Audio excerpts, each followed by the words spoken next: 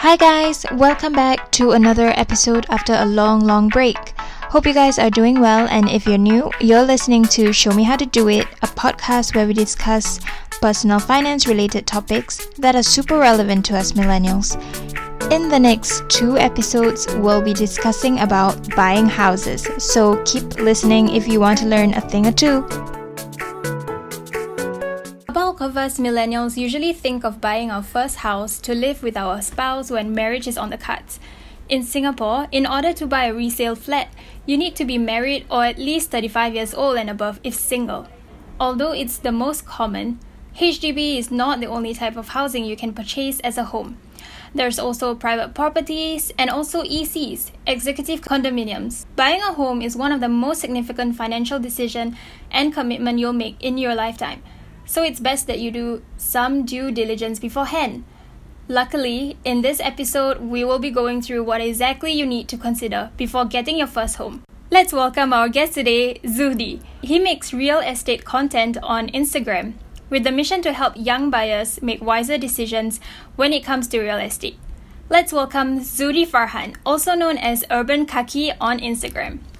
So hi Zuhdi, thanks for coming here with us. Let's get down right to the questions. The most common question is, what are the things I should consider before buying a property or a home in Singapore?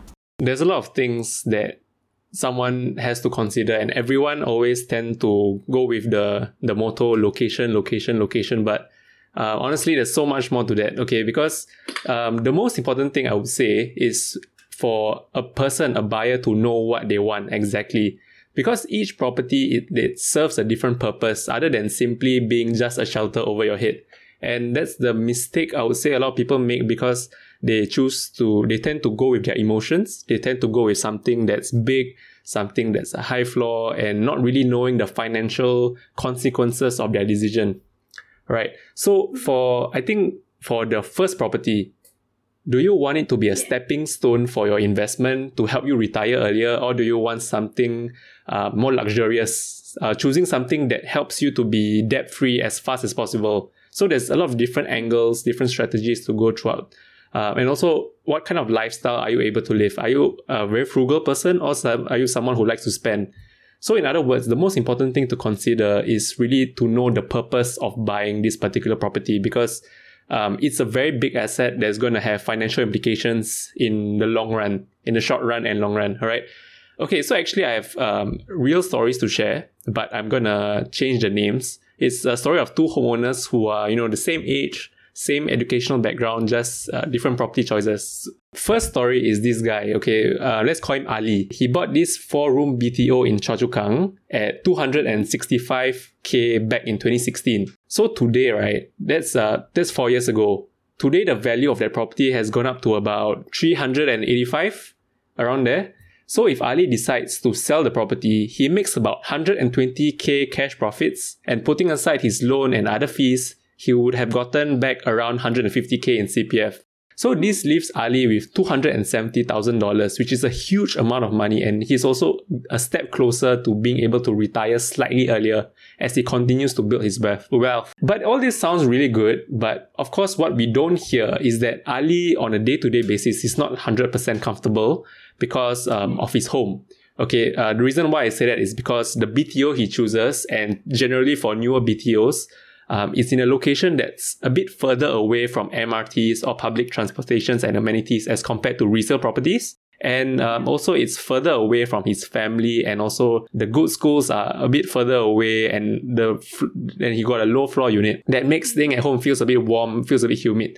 So he suffered for 5 years, which is the minimum occupation period, staying in this house, but at least he made, a huge sum of money from it. Alright, so that's the story of Ali. He bought a BTO, he made a huge profit, but the problem was he wasn't really comfortable living for that period of time. Next one is Bala. Okay, so it's Ali and Bala, right? Bala bought a property at the same time as Ali, which is 2016. He bought a 5-room resale flat in the same area, Choa Chu Kang, at about $380,000. So from the get-go, Bala already forked out more money. So today, right, because it's a resale property and he has been around for quite a while, the value of the property has dropped from 380 to 374,000.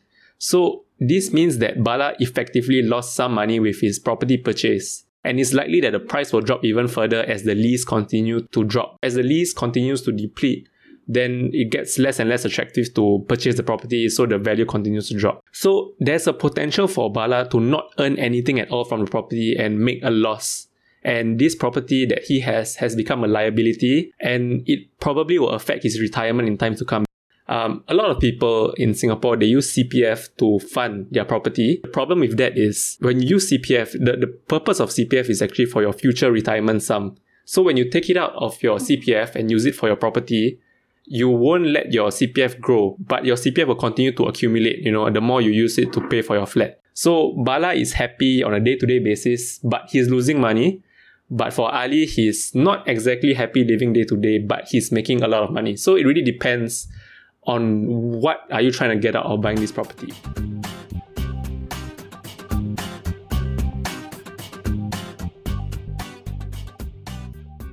I would say for your first home, this is my advice generally, is to always go with something that will build your wealth first, then go for comfort and go for something you like later on.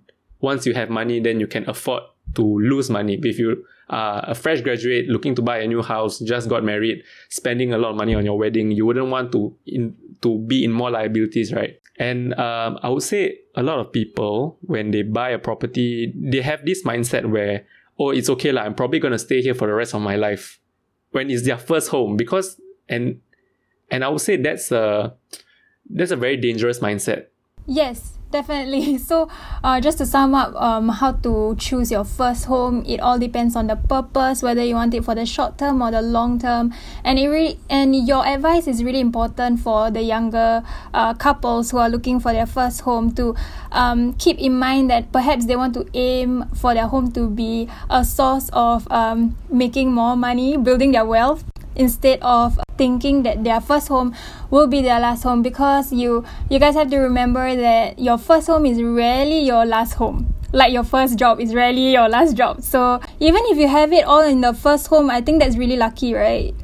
Yeah, exactly. Sorry, I've been a little quiet because I've been listening to the story quite carefully and thinking about stories from friends and my own personal opinion as well. So, according to you, most people actually don't stay in your first home. It's very rare for people to do so, is it? I don't really have the specific data, but it's just from asking around the different adults that I know. So, most of them have moved from place to place. Yeah, I think it's quite rare. I mean, because my parents, we've been staying in the same house since I was a kid. But I think that we are just incredibly lucky. We've been thinking of moving out, but I literally live next to the MRT and the mall. And I think we lucked out, but I really don't think other people have the same situation, right? So I think what you're saying is right. Most people wouldn't stay in the same home that they purchase. Another thing that I wanted to ask you also, because one of my friend, you mentioned, right, Ali's the one who suffered a little bit, right? Because he's far from the amenities and everything. So I had a friend who actually moved to Canberra. So it's a very new place, right? A lot of people are moving there because it's new. And when she came, there wasn't even Grab or anything because it wasn't even on the map. And she suffered. But then now, right, there's an MRT built literally in front of her house. I'm just wondering, would you know there is going to be an MRT being built later on? Because it seemed like she knew, but she was willing to wait, and it wasn't a good location for a few years, but now it is. So I'm wondering, do you know? This comes down to planning, urban planning. So generally for Singapore, we plan, our government generally plans ahead in terms of infrastructure about 5 to 10 years ahead. And unless you are already staying in a property that's well developed around you, it is unlikely that things are going to change or be developed unless it's going to be announced in the master plan. So, for example, if you go to Tengah, which is the newest town currently, Tengah, some of the plots you can see already the MRT that's coming up, even though it's not being constructed yet. And in the August launch, if I'm not wrong, it's the August launch this year, you can see the different train stations that has not been built up yet, but it's already on the plan. So, for example, Bishan, there's one, which, if I'm not wrong, is the Thomson East Coast Line. And the other line that people really need to know about is the line, I forgot what it's called. It's the Choa Chu Kang line. The one that links Choa Chu Kang to NTU, that whole stretch. So that is going to have a huge impact on property prices. But I guess what I'm trying to say is things don't happen really, really quickly. They usually have some sort of a plan 5 to 10 years before. So when you buy a property, you also have to look at the plan that Singapore has. I think that's a very good idea.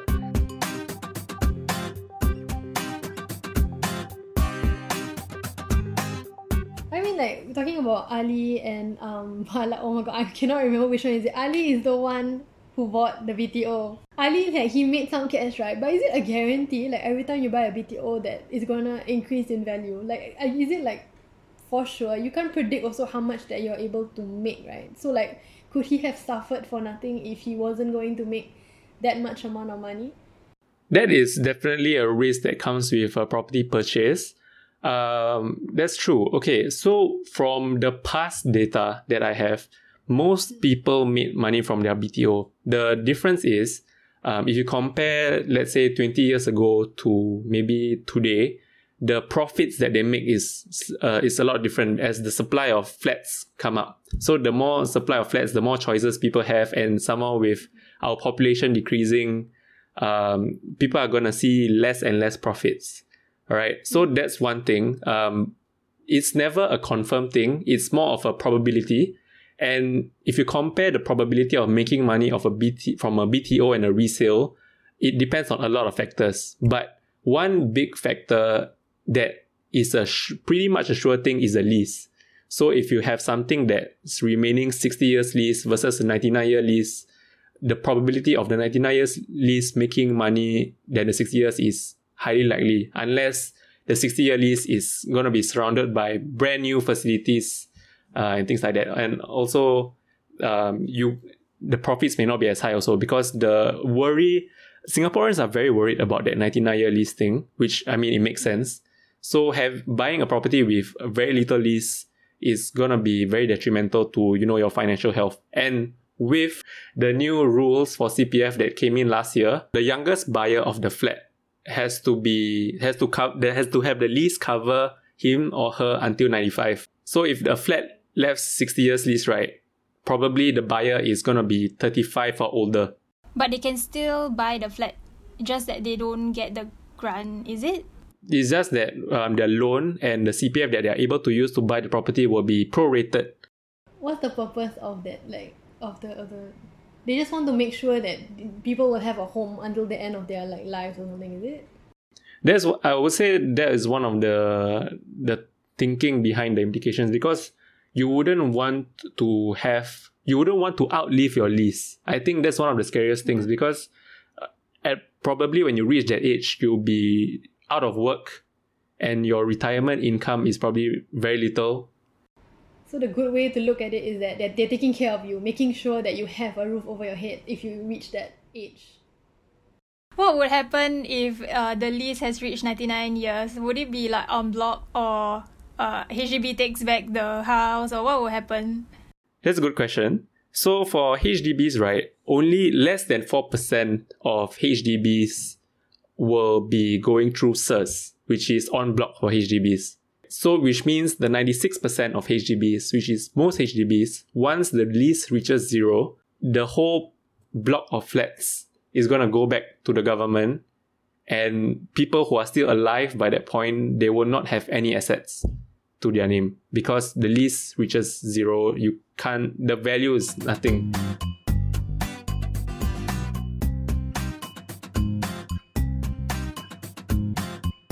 Speaking about the price of the property, right, when you mentioned about lease and about the amenities around the house, which one do you think plays a bigger role?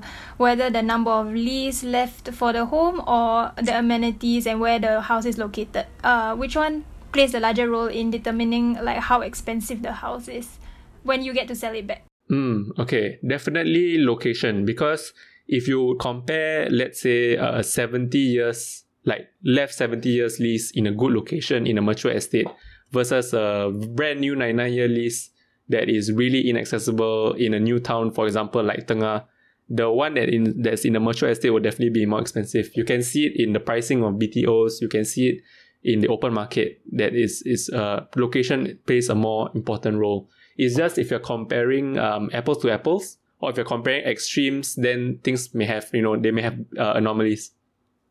Building up on that, my next question is, when you're talking about areas that are inaccessible, for example, Tengah, I mean, at the moment, it's inaccessible. There are not a lot of amenities, but I feel like the government will eventually build up amenities in these areas that they are creating, right? So should that even be a cause for concern? I mean, in the meantime, people might struggle, but in the long run, everything is going to be new, right? They're going to have access to newer things compared to like mature estates. So what a coincidence that you asked that. I have data right here. Okay, so this is data that's released pre-COVID, but things may change. Okay, so by 2030, right, 8 in 10 households would be a mere 10-minute walk away from an MRT station compared to the 6 in 10 households today. So this is one of the posts that I did late last year. So this really shows one of the worrying things is how the premium of being near MRT will continue to be less and less in time to come. But it's a good thing when it comes to livability because you are always near public transport, whether it's a bus or MRT. Yes. And speaking of Tengah, Tengah is one of the places where I really considered getting a BTO there but the huge trade-off for many, many people, and the reason why Tengah is still very widely unpopular today is because they will have to suffer for 10 years before they get an MRT. But if you are someone who is a long-term person, if you are someone who knows that you can tahan long-term for the greatest returns, right, then I think go for Tengah, because as new towns spring up, Singapore's planning capacity gets better and better. So eventually this new town that's completely new, even though the risk is that unhappiness, that discomfort that you have to face for 10, 20 years, these towns will be better planned than the old towns of like Ang Mo Kio, Tanjong Pagar.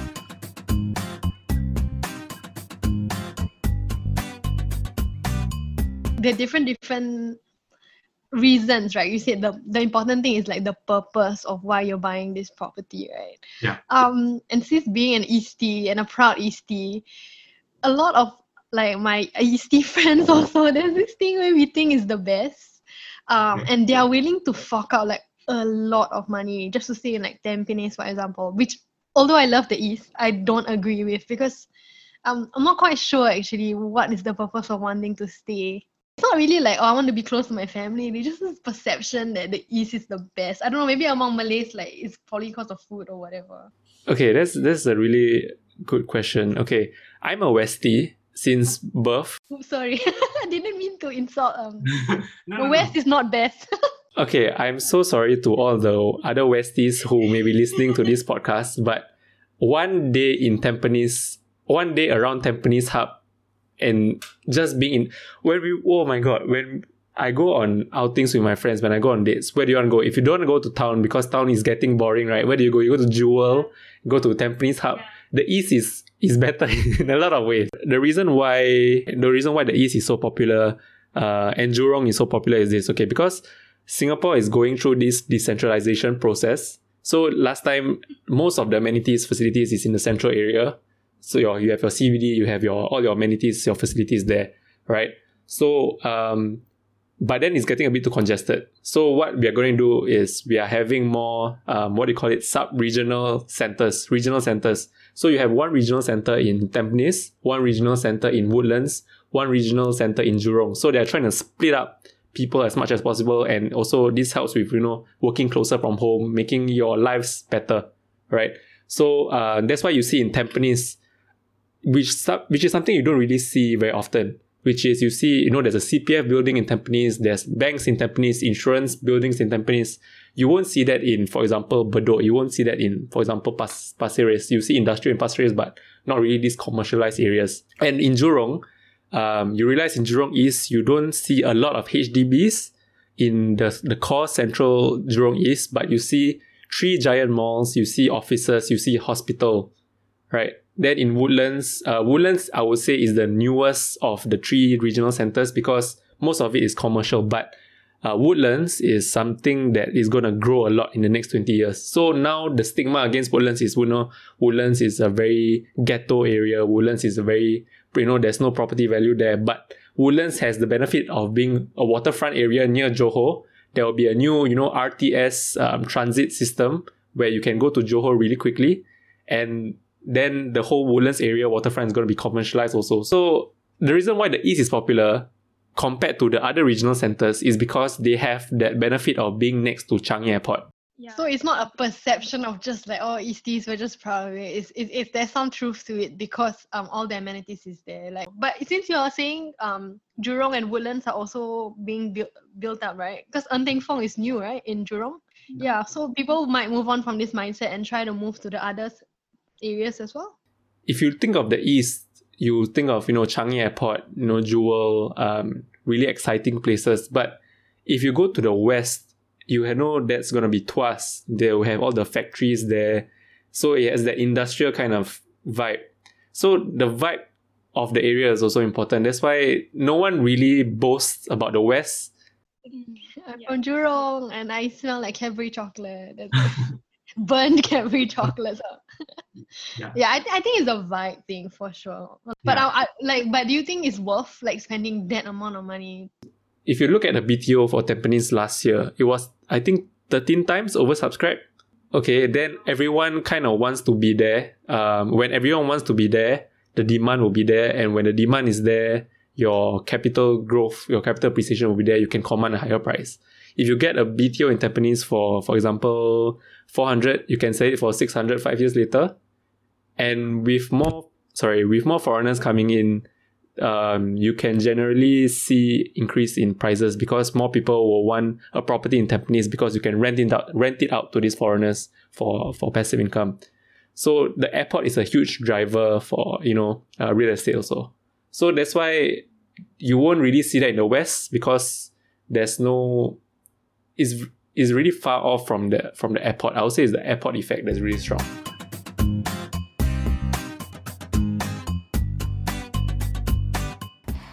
Okay, let's go back to buying houses. So another question that we have for you is, when buying a house, right, does one need to consider the other debts that they have? Like credit card debts, or I don't know whether you would consider student loans as debt also. And yeah, how would you answer that? Okay, for student loans, I really have to thank Mendaki for subsidizing my university fees. Thank you, Mendaki. Me too. Yeah, so when buying a house, does one need to consider debt? Definitely they do. And the good thing about being in Singapore is the fact that there are a lot of regulations to protect home buyers, especially, in a financial sense. I sound very pro-government, but honestly, there's a lot of things that protect buyers, especially first-time buyers, okay? So for MAS, right, which is the Monetary Authority of Singapore, they have implemented a lot of policies to ensure that we don't overstretch ourselves financially and incur too much debt. This is a double-edged sword. Some people are not really happy with it, but actually the policy reasoning behind it makes sense. So the policy in question here is the TDSR, which is the total debt servicing ratio. So let me explain a little bit.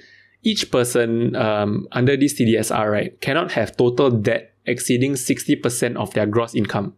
So let's say my gross income is $10,000. You cannot have debt exceeding $6,000. That's 60%, right? Yeah, $6,000. So this includes your student loans, car loans, your mortgage, etc. There's a lot of different debts that are considered in this 60%.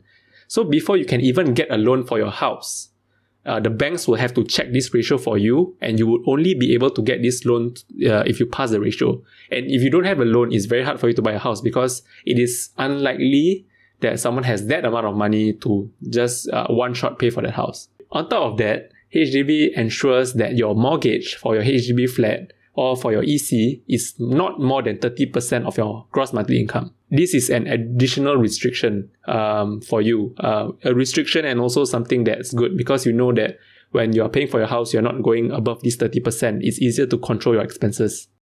Do you think that there's a lot of misunderstanding or people are not sure of all of these things. Maybe they know about it, but they're not sure of the reasoning, or they're not sure where to go.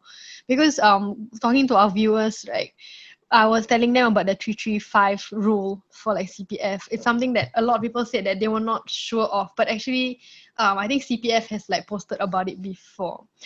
Do you think that more can be done to like educate the public about why these policies are being implemented? Oh yes, definitely. I would say there's a lot of good policies out there, and there are a lot of policies they're out there that kind of makes you feel a bit more restricted. But at the end of the day, the intention of the policy is to protect you. So one area of improvement I would say that our government bodies need to have is this sort of transparency and education and reasoning and conversation. I would say it's the most important thing, conversation with people to tell them, okay, this is the reason why you can only withdraw your CPF at this age. This is the reason why we take so much from your CPF. This is the reason why you can only have 60% debt even though you want to borrow more. We are trying to protect you. And I think this transparency that has been lacking before led to a lot of problems today. Because I see personally, okay, especially when it comes to this whole GE period, right? Let's not get too political, but when I see posts on Facebook of people complaining about government take my CPF or things like that, I'm not saying all of them are wrong. I'm saying that a lot of them, they generally don't understand the policy reasoning behind it, or perhaps the reason why they got themselves into this entanglement in the first place is because of a lack of knowledge. But of course, to combat that, the government has to be more proactive in terms of educating these people. So I know that on social media, the government bodies, stat boards, they have been very proactive in posting infographics and things like that. But I think it can still be better. For example, maybe it can come in a form of, I don't know, more forums to discuss with people, get people more involved with the policy making. It's easier said than done. I'm sure they have their reasons why it's not the way it is. But yeah, I always think that it can be better. I think doing research, even for this episode, trying to, what you mentioned, right? What we're doing on Do It Right, and I'm sure with your clients as well, you were trying to educate others. Even for us, trying to get research. I don't know about you, but it certainly was difficult for me. The information is all there on like the CPF website. Very convoluted. It's convoluted, it's boring, it's dry. But when we are discussing it, there's a lot that we can talk about. There's a lot that's quite interesting and it makes sense. So maybe, like you said, there should be like a conversation, a discussion as to how people can understand these concepts better. I like what you guys are doing, which is, to have these conversations and share it with people. And for me, myself, I feel that I champion more on education, on educating people, sharing more, rather than just, closing deals and stuff. I think it's more important for people to make wise decisions with something that's so big. And I think if I manage to kind of help people with these big decisions in their life and help them 10, 20 years down the road, I feel that sense of fulfillment. And because I think Singapore, one of the things that our system kind of is very top down. We kind of tell people, okay, you can't do this, you have to give this is your tax, whatever.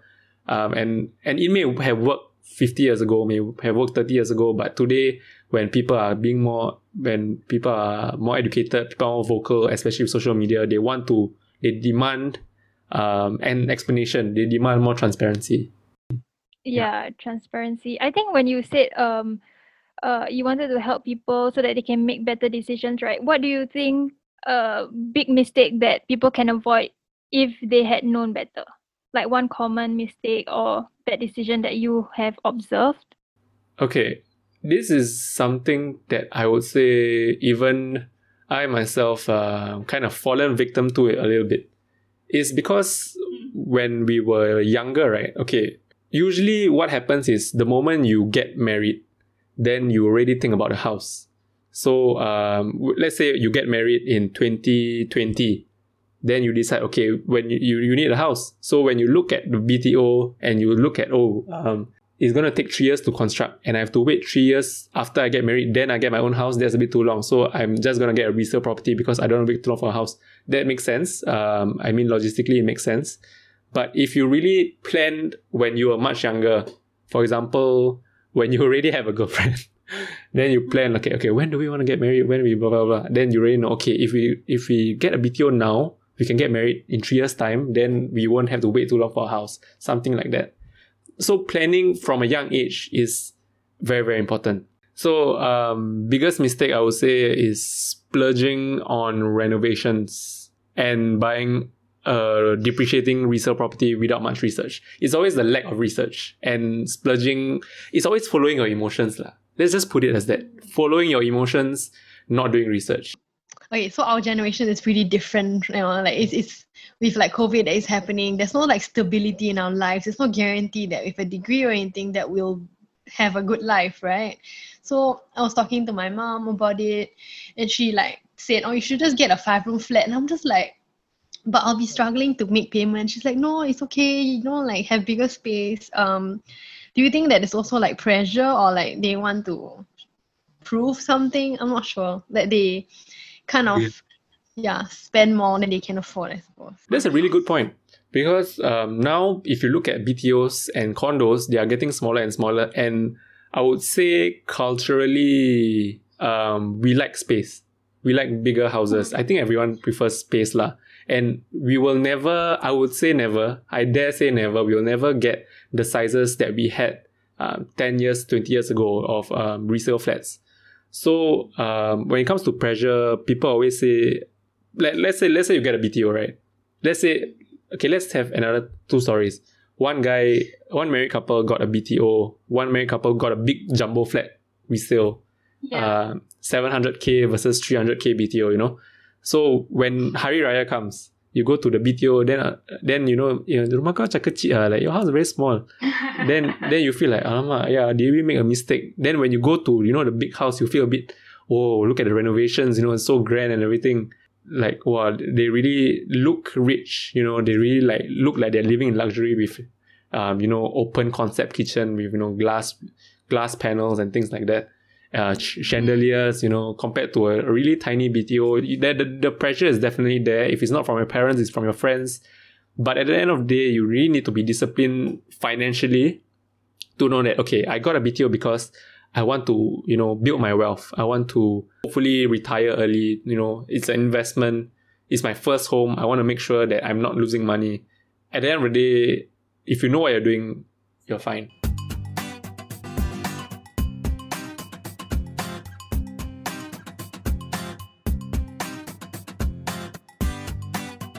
Okay, so we were talking about any financial mistakes when it comes to buying property, right? Are there people who forget about any other extra upfront costs when it comes to buying houses? I'm sure there's like a lot. Apart from renovations. Okay, it's very complicated because there's a lot of things that you have to pay at different points in time. So what I did, this is kind of a little plug, is I created this thing called the Kaki Roadmap. And the reason why I did this is because I myself am looking to purchase a property and really understanding the full situation of how much am I going to pay monthly, how much I'm going to pay at the start. All right. And if anyone who's interested, who really wants to have a very clear breakdown to the conservancy fees you have to pay per month, to the utility bills of how much Wi-Fi that you have to pay, how much is your aircon fees, hit me up. Okay, but otherwise, the biggest upfront payments is, one, the down payment for your house, which is either 10% of the flat value or 25%, depending on whether you're taking a HDB concessionary loan or a bank loan. Secondly is your buyer's stamp duty, which is a tax that you are paying on the stamping on the documents, which would act as a legal document for your ownership. And thirdly, the biggest upfront cost will be your renovation costs. And unless you're taking a loan, which I wouldn't recommend because the interest rates are really high, then this will be one upfront payment. So this is something you're paying at the start. And depending on whether you buy a resale or a BTO, it depends on how spread out it is. So most of the payments will happen for BTO when you sign the lease agreement or when you get the keys. But for resale, you are paying the bulk of it in a very short period of time, within the span of 1 year. I think the whole process of finding out what you have to pay and when takes, you have to sit down and calculate. It's not like buying, it's not like online shopping where you just, okay, I have this amount of money, tap, you buy. You really have to sit down and know, okay, I need this amount of money by this time, and every month I need to set aside this amount of money for this particular time. My book is quite straightforward. It's an ebook you can get from my Instagram. It's called BTO IMY. So it's basically a start to finish kind of guide to help people who want to buy BTO. But for this roadmap thing, what it is a Excel sheet breakdown based on your own criteria. Okay, so thank you, Zudi, for sharing with us all of your experience and all your stories with what you've gone through with your clients. If anyone wants to know more about the Kaki roadmap that Zudi mentioned, there'll be a link on his Instagram at Urban Kaki, right? Yeah, correct. So, thanks a lot, Zudi. This will be the first episode in our 2-part series talking about BTOs and buying your first property. If you have any questions, please send them to us and we'll get Zudi to answer them. And anything else that you want to have any parting words for people who are intending to buy their first house? I think before you buy your first house, you should listen to both episodes, this one and the next one. Thank you so much for your support. So that's it for Show Me How to Do It. As you mentioned, buying a house is a long process, from negotiating a price to navigating home inspections. In this episode, we have gone through all the different factors you need to run through and to decide before buying your first home. There's definitely a lot of planning that is needed. So people always talk about the two biggest decisions that you make in your life. Number one is choosing your partner, which from our previous episode, we've talked a long time about. And second of all is also to buy a house. Do you agree that it's the biggest decision that you ever make apart from your partner? I think the partner is more important than the house. I mean, that comes first. And then, of course, the house. But the point is that you have to make a decision wisely. For that, you and your partner have to go through all the details and hire a financial advisor alongside a property agent. We'll discuss more in the next episode. So we'll be a BTO versus resale. So it's a classic dilemma for the first-time buyer. If you have any questions about that, just let us know. Alright, see you guys next episode.